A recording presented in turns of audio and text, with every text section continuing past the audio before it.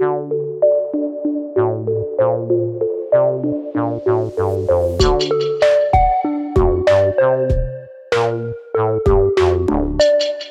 and welcome to PodRocket.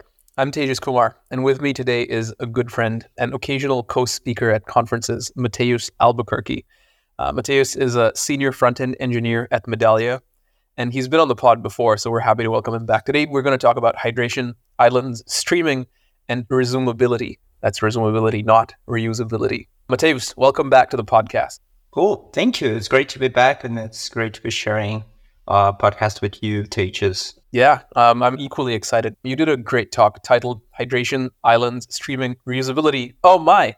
And I think the title of the talk kind of alludes to this notion of concept overload. But I want to hear from you in your own words, maybe speak to the talk and the motivation behind it and the content you covered. So the idea for this session started about mid last year, or actually in the beginning of the last year, that I felt like there was a lot of things I still hadn't catch up with in our whole ecosystem. So I was reading a lot about those discussions of MPAs versus SPAs, routing, how to bundle things, and etc. And I found myself a bit in that momentum we had in 2016, 17, where we were discussing the whole JavaScript fatigue and etc. But back at the time, we were talking about fatigue when we had Angular, Vue, and React. That's the choice we had to make. And nowadays, we have a lot more of options and choices, and not only of frameworks or meta frameworks, but also of rendering patterns and etc. When I started ideating this session, I wanted to shed some light on some of these concepts. Yeah. Wow, yeah, that's really profound now that you mentioned it also. I agree. The decisions we have to make these days factor in a lot more variables. We still have to choose, right, between Angular, Quick, Solid, etc., React maybe. But the choices aren't so much just about the libraries, but they're about how the libraries work, because some really champion islands and others really champion reusability. In fact, the only other one that champions reusability is Quick. You start the talk asking, like, how and where do I want to render content? Because now we can also, based on even just the title of your talk, we render in multiple places, and rendering used to mean really one thing back in the early days, right? But now it means multiple things, that it also happens in different environments, and it also can be asynchronous or synchronous. Like, rendering has become so much of a loaded term. So I guess the question I'm trying to ask you is if you could highlight the differences between rendering, for example, on servers, that is web servers or build servers, because even that's different, or clients, or at the edge. Yeah, so that's one of the things I explore throughout different sections of the talk. For example, a lot of people, let's grab React Server Components. That is one of the things you also have been talking a lot about recently. I still notice a lot of confusion on the whole idea of React Server Components, and a lot of people think that server components are directly inherited to server-side rendering, SSR, and related things. And one of the things I focus on showing is that how a build server can mean like different stuff, and same thing for rendering on the client and etc. And even on the edge. So a lot of us front-end engineers, we think that because people have been talking more in our realm about the edge recently, mostly after 2017, and then a couple years later, Vercel and others also released support for rendering on the edge and things like that. So we tend to think that this is a recent thing, but actually the whole idea of being on the edge is not new. The first CDNs started back in the 90s, and people have been using the edge on different industries for a lot of time now. So it had IoT devices or security or even medical monitoring things running on the edge. So I feel like I deviated a lot, but one of the main points was that the answer to where you want to render things, it depends a lot on the use case. And choosing the most suitable thing is going to impact a lot, not only your UX and your product, but also your developer experience and how your team is going to move forward.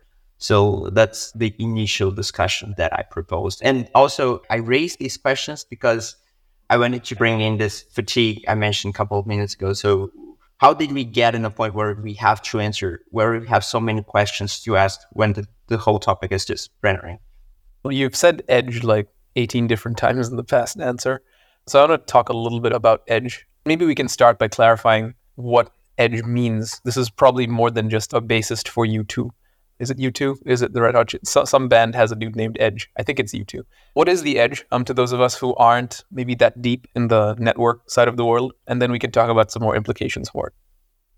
Cool. So the idea of edge computing consists of bringing what we have in the servers or in the cloud or perhaps in centralized servers, etc., closer to the end user. So that was, for example, when traditionally a couple of years ago, we would have Heroku with, 10 to dozen data centers distributed across the globe, some in the US, some in Europe, Asia, Americas, etc., to a point where we have like a couple of hundreds, for example. And then that means that you can have, for example, lower latency and that kind of stuff. And this has a lot of use cases, but most recently we started rendering like front-end stuff on the edge. So there was Cloudflare Workers, and then after there was Dinoland, and then Vercel with edge functions. And what we all noticed throughout the last couple months, perhaps 12 or 24 months, is that every single framework or meta framework has rolled out support for edge functions and etc. So at this point, for us, we can deploy to a variety of serverless and edge offerings and etc. And this didn't change a lot how we develop, but still it improved a lot, like latency and that kind of thing. I think that's a really good description of the edge side of the world. But now that then presents another question. You mentioned we just started rendering things, UIs, on the edge. Why is that? Because you mentioned also that the edge isn't new, right? We've had edge servers for a very long time. CDNs have been around for years. So then why did we recently start using the edge for things like rendering and functions? One of the things I would suspect is that basically we noticed a lot of demand for that after the whole rise of serverless. So serverless did solve some problems and etc. But at the same time, it introduced the whole monster of cold stores and things like that. So I think that when we started noticing that edge, and not only rendering like a React or some other front end on the edge, but also serving edge functions and that kind of thing could be a potential answer to the latest introduced by cold stores and etc. I think that was one of the triggers. And also the way that the JavaScript ecosystem evolved into more runtimes. We got, as I mentioned, Dino and Workers, and there's also one that is amazing work in progress. So we got smaller and more efficient runtimes for JavaScript, not only the Node.js or the other browser engines we're used to. So I think that also helped a lot. But I'm pretty sure someone else from Cloudflare or Vercel would have a better and more appropriate answer to that. You mentioned web servers, build servers, and the edge. I'm wondering if we can dive a little bit deeper into the distinction there between web servers and build servers. You kind of talked about it before, but there's effectively two different kinds of servers as far as rendering is concerned, if not more. How do they work together? Do they work together or are they like exclusive? It really depends. In some of the patterns, they do work together. In some of them, they're exclusive. So basically, that's one of the historical context to try to bring. So I go way back in the past when we had PHP and Perl, and that was like one of the rises of web service. So apps were really simple and there wasn't a lot of interaction. And then everything was happening on the server because back at the time, the server was the powerful part of the network. So the browser didn't have a lot to do. The browser only had to interpret HTML and show the information that was there. So that's when we start talking about web servers and etc. And then as time went by, JavaScript as a language evolved a lot, CSS evolved a lot, all the specs they evolved, and so did browsers. Basically, there's more responsibility and there's more work to be done in the client.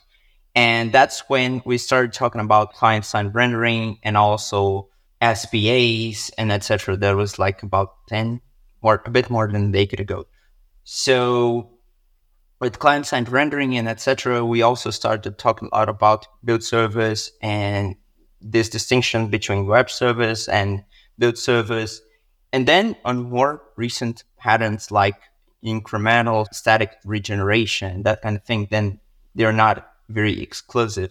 And also with React Server components where you can have a server, you can have a build server.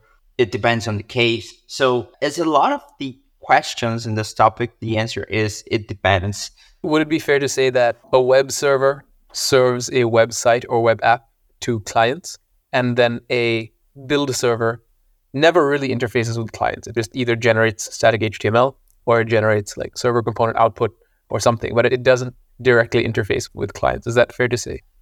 I guess so. At least I cannot think of any edge case right now that would cancel that affirmation. Good. Yeah, I'm just trying to make sure I'm following what I'm hearing. And this is part of my way to make sure I understand this and just say it back to you. You talk a little bit about what rendering content was like in the past. And I'm really curious about this because like when I started developing for the web, I would see in my FTP upload panels, dating myself here, but I would look at these various directories. There's a directory called public_HTML, and that's where I just put my stuff. But there was also this CGI-bin. I didn't know what it did back then. I don't know what it does today. How is it used in server rendering? Was it used in server rendering? So it's funny you say, because I didn't know if that was elsewhere, but at least in Brazil, I remember we had a specialized career path that was the webmaster person. There was this person that would know how to write these CGI scripts. They would also be able to upload, no matter if that's simple HTML with some CSS and perhaps jQuery, or like a whole WordPress or whatever website to one of these servers, and it even writes some configuration, sometimes Apache configuration. So this has a lot to do with the previous topic. That is, basically these languages, they came out, they basically allowed for the first time websites to have like dynamic content and serve things from a database. And that was a revolution. But again, because there wasn't a lot of interaction, and like you were just displaying content. It was dynamic content. It would change based on the user and etc. But the demands for interactivity weren't that big. And when they start rising, then you had jQuery, and after time, sometimes Zepto and etc.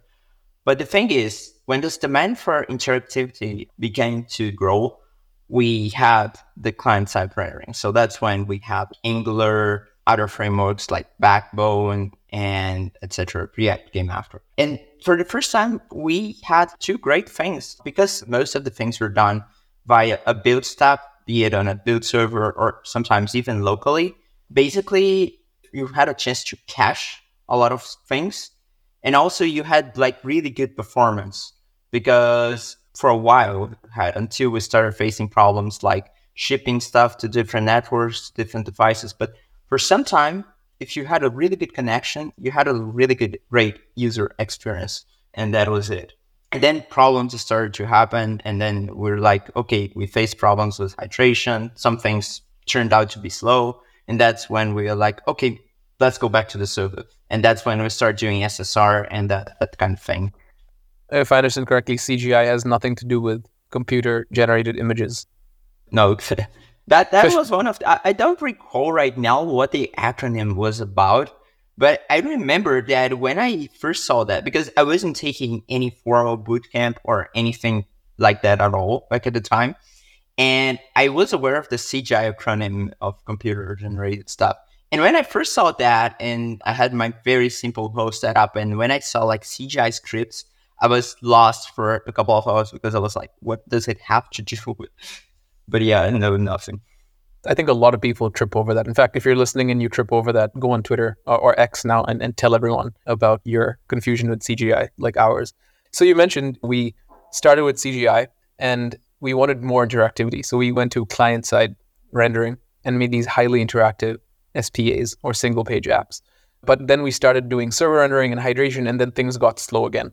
And so now we're back to the server. So I'm curious if you could speak to that. How does that work? What are the challenges with hydration? So the thing is perhaps not suddenly they were slow again, but suddenly we realized that some parts they were slow. So sometimes we never noticed the problem was there, but it was, and it took us some time to realize the problem was there. So when it comes to the challenges of hydration, I kind of split these in two. So if you are building a framework, a meta framework, a library, or something like that, then I'd say that's mostly when you face the challenges of hydration per se. So you have to think about associating dot elements with event handlers. You have to figure out, okay, this triggered this event handler, so we need to update the app state. And okay, the app state was updated, and then you need to go through the whole hierarchy of components to make sure it reflects the changes. So there are a lot of challenges from the perspective of someone who's building a framework. And by the way, there are really good posts about this by both Ryan and Mishko, like the challenges they face when building a framework, like the hydration challenges that are usually faced. For like the people building apps and that kind of stuff, so the rest of us, it's not like we face a lot of challenges. We sometimes face the drawbacks of hydration. So probably the most common of them is what's called the uncanny valley. So basically it's that one specific part of time where the bottle is there, but you still need to load it, parse, and execute to have interactivity. So that's one of the worst parts. And then also the execution itself can be really expensive. And depending on what you have, it can block the main thread or something like this. These are the challenges and the problems, and addressing them isn't easy. So the uncanny valley being this place like where you get some server rendered markup in your browser, and maybe your component that exists both on the server and on the client, because we didn't have server components around this time, would render something like the current time, right? And then the string would make it to the browser, but it would be server time. And then during hydration, that would change to client time. But the uncanny valley, I guess, is this place between where you have server markup, hydration hasn't happened yet, and the app's kind of a bit Frankenstein because it isn't yet localized in a way to your browser, to your client device. What I see about uncanny valley most of the times, and I've even experienced that in the past, it wasn't that bad, but it's about interaction. So it means that, think of it as a button, or a button is not usually something heavy, but imagine like some filtering component or that kind of thing. So the thing is visually there, but because hydration hasn't happened, it can be unresponsive for a while. So that's like one of the bad scenarios with the uncanny valley thing. Yeah, and then people start clicking on things and nothing happens, and they get really frustrated and they abandon your app. This happened to me yesterday. I was booking something and I would tap the input field. It was actually, man, I don't know if I want to publicly shame them like this, but it was on Slack. I was using Slack and there was a text input for my two-factor authentication code. And I tapped on the input field, but it didn't focus. And I don't know why. It should even focus because it's just a native element. Ouch. But yes, I've been there. I feel the pain. And I'm glad there's work being done against that. If we think about some of the ways we're solving hydration, I keep hearing that resumability is different to hydration. And I keep hearing from specifically Mishko Hevery that it's better than hydration. Does it solve these challenges of hydration? One of the great selling points that I see when talking about resumability is people recapping the problem of, for example, the uncanny valley and stuff like that. For those who are listening and are not very familiar with the idea of resumability, it is basically what the name suggests, the idea of doing some work on the server, then pausing, and then restarting from where you left off, but on the client.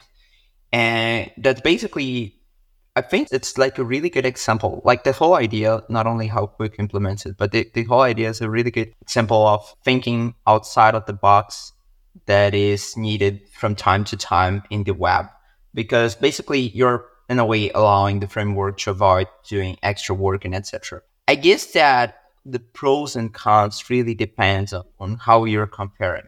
Because if you're compared to the traditional approach to hydration, where you don't have any of those partial, selective, etc. hydration, then you're going to see in resumability a lot of pros. But if you compare to more modern, let's say, approaches to hydration, like partial hydration, or even the idea of islands, etc., then you still have like interesting pros, let's say like that, but the list is fewer, I would say. So, and that, by the way, surfaces one of my main issues with resumability, that is, basically there's not a lot of resources out there. Everything that, most of what we have on resumability comes from either the Quick team, Mishko, or Builder.io.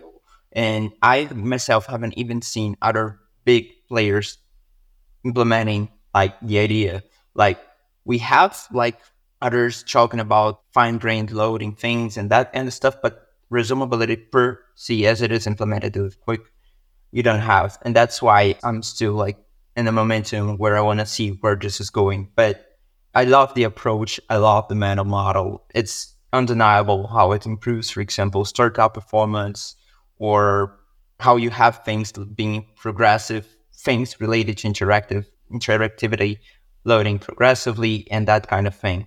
The thing is, it depends on which kind of hydration you're talking about. So I've heard a lot about what is called selective hydration. I've also heard about progressive hydration, and I guess there's traditional hydration. So there's a bit of a sensitive topic for me personally, because as I gave the talk at React Nexus, where you were next, a number of talks followed, and my parents were in the audience, and my mother leaned over to me and she was like, "Hey, Tejas, can you explain to me what is hydration? Everybody keeps using this word." And so I had to explain to her hydration. And I'm curious if you would do the same service for those listening. I mean, specifically, I think the developers here, I think most would be familiar with hydration. You talk about selective, progressive, and traditional. I'd love if you could break down those concepts a little bit. Yeah, I remember when your mom asked this question, and that reminded me a lot of there's this tweet that is, why are JavaScript developers so thirsty and talking about hydration and stuff like that? Before digging into this, I want to say that traditional hydration is not a term per se.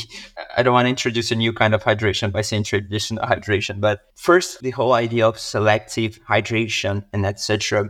It's good to visualize this by grabbing one example from React.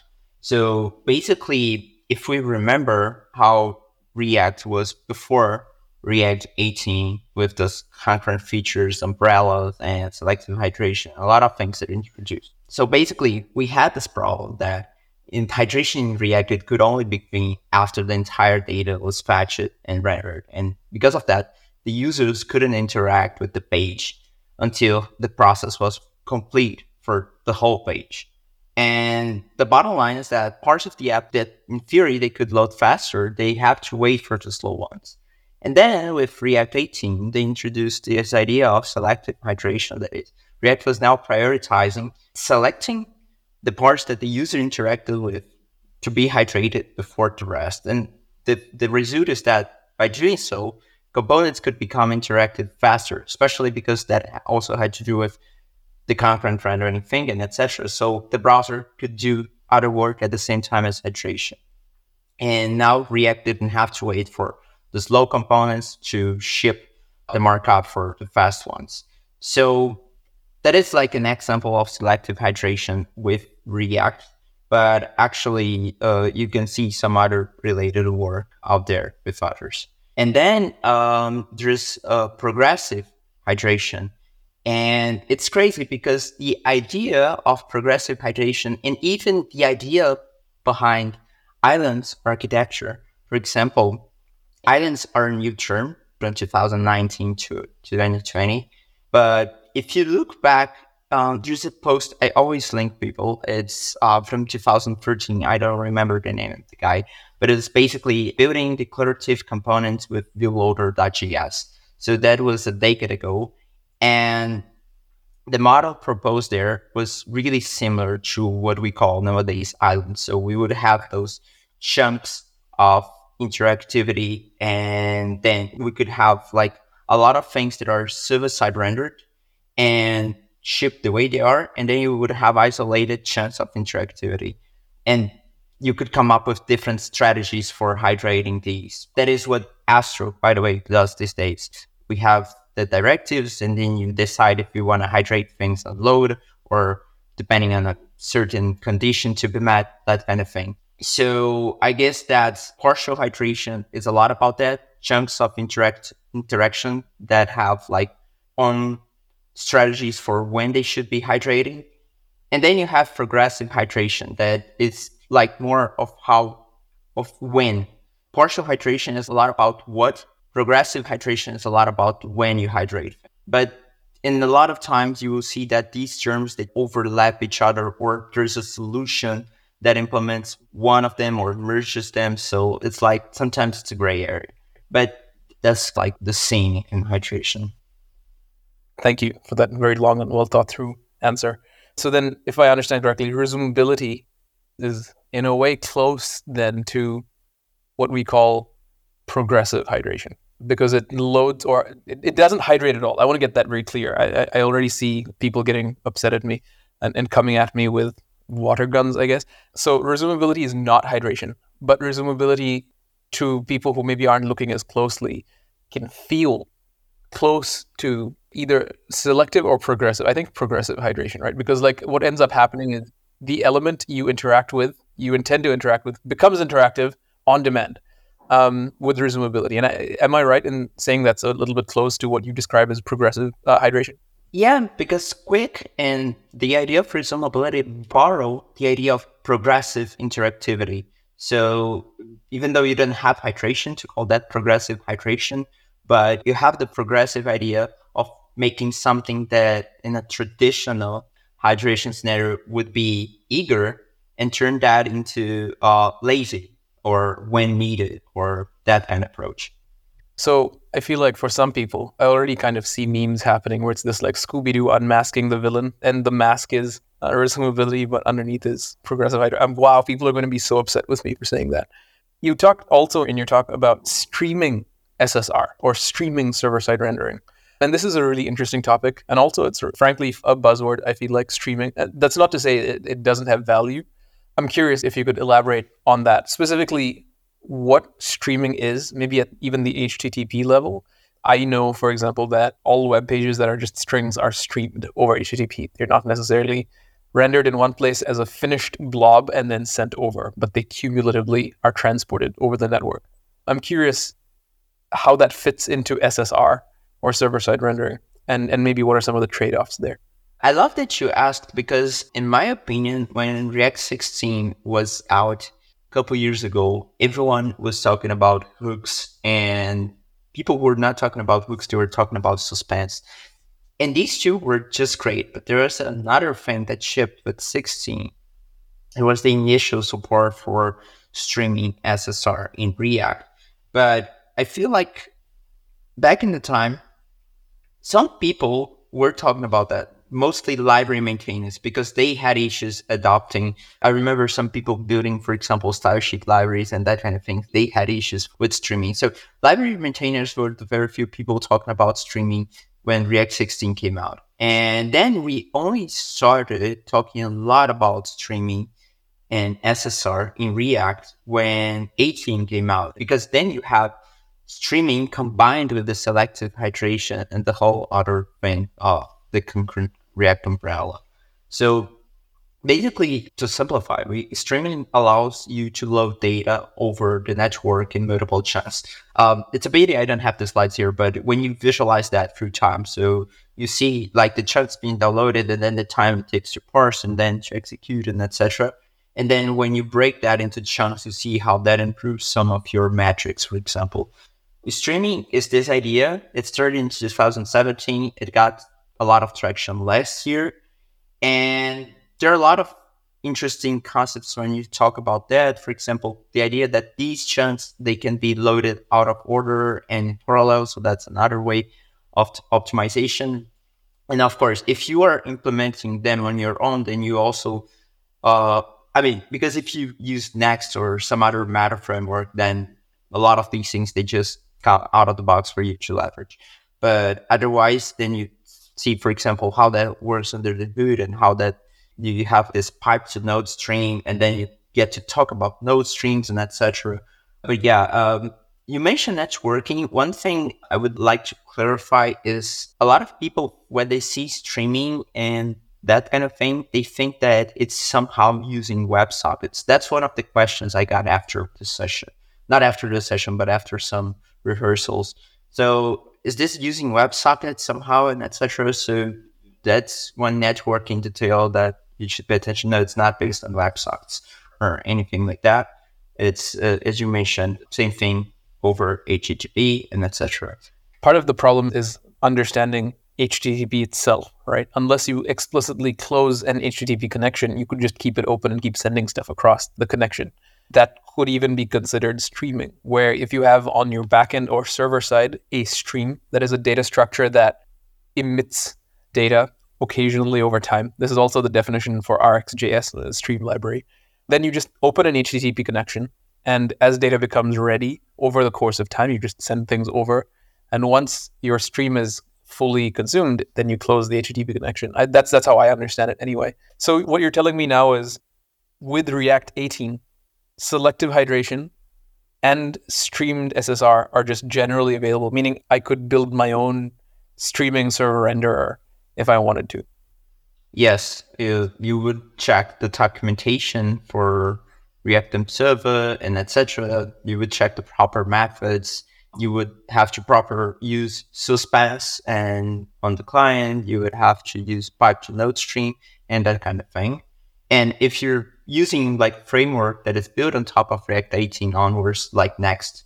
By the way, they even have like Vercel has a really good use case study on how they used concurrent umbrella with streaming SSR and selective hydration to improve some metrics of the web page for the Next.js website. So in their case study, they were focusing in INP. But the thing is, with streaming, you tend to be able to improve a lot of other metrics, like even time to first byte and that kind of thing.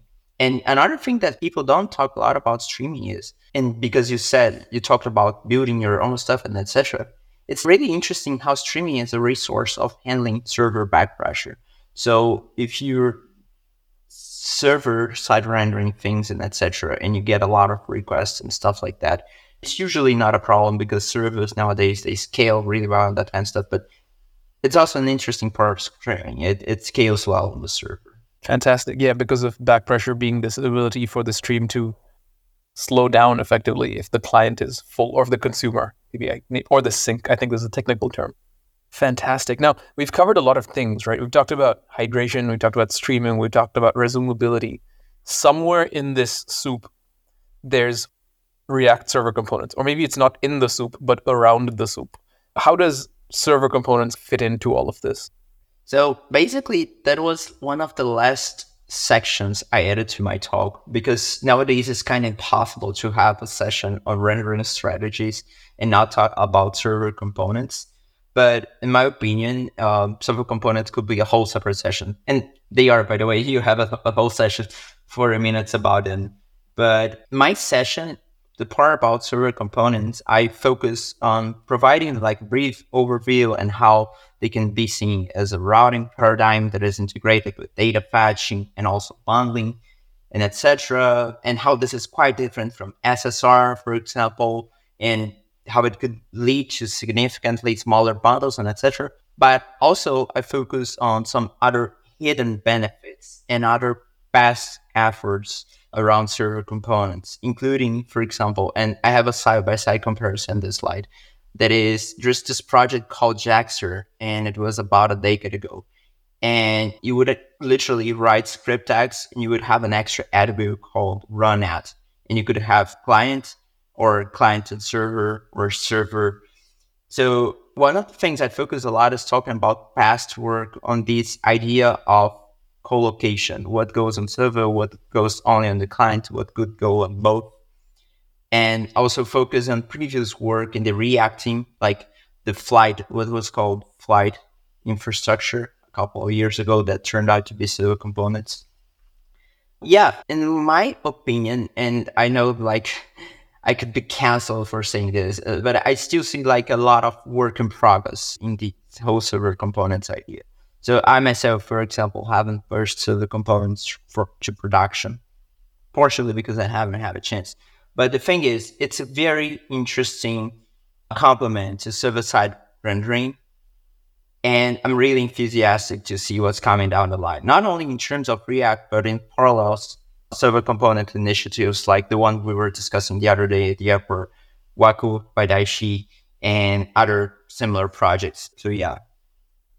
Interesting. You say it's a great complement to server rendering, which tells me it isn't server rendering, even though server components are rendered on the server. Yeah. I saw someone tweeting the other day that it just like some other things, this was like a terrible choice of naming. I'm not saying that, but I've heard multiple times this comment that people were confusing server components with server-side rendering and other things. And then you have a lot of educational work to deconstruct this vision. And also, I focus a lot that is generated by the name server component. But I'm not sure if I would have a better name for that. I think there was Theo or someone on Twitter who said they proposed a better name. At least I think for client components, I saw them propose interactive components.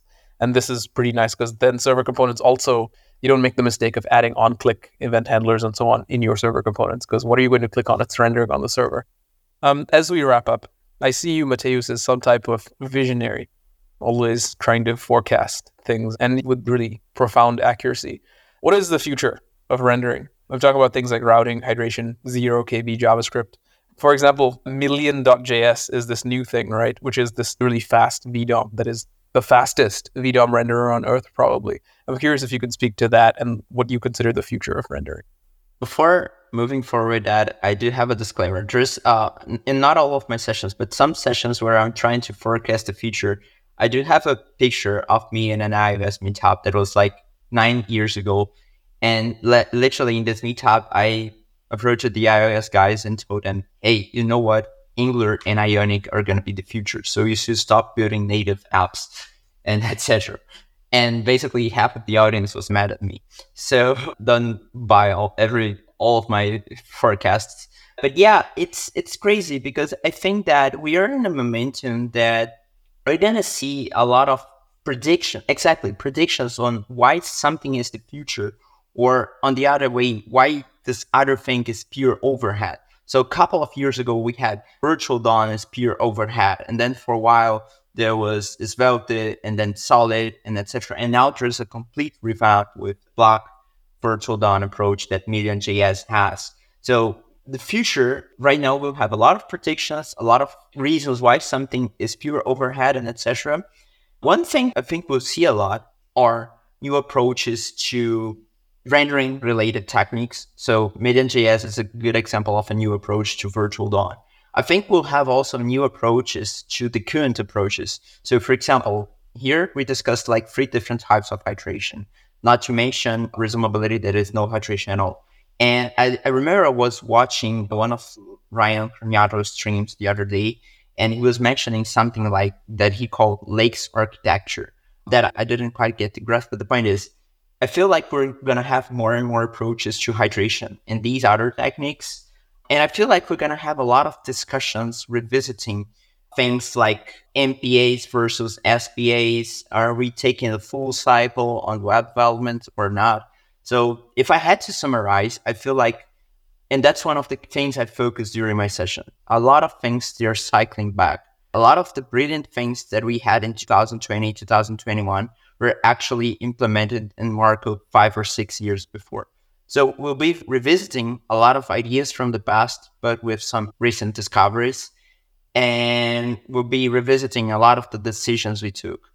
Do we actually want to go back to MPAs or SPAs or partially fine? That kind of thing. So that's my abstract prediction.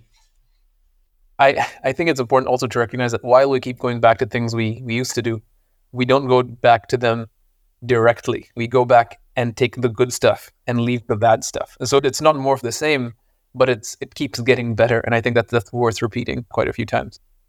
Yeah, exactly. That's by the way, all the errors of front end actually. Same thing with CSS and Tailwind and etc. That people compare Tailwind and Atomic CSS to a lot of things we had 10 years ago. And some of the ideas are actually from 10 years ago, but with a lot of evolution and a lot of lessons learned. I think it's the same thing with rendering patterns. Yeah, I agree. Hey, listen, it's been an absolute pleasure. As always, I could talk to you for hours and hours. In fact, we do and did in airports and on planes, but let's call it here. Thank you for all of the information. I mean, we covered how and where to render. We talked a little bit about web servers and build servers, and hydration, resumability. Man, you're a treasure trove of engineering information. And I want to thank you for coming on the podcast and sharing this with the listeners. Thank you so much. It means a lot, especially coming from you. And it's always a pleasure to chat. Thank you, Matheus. Thank you for having me.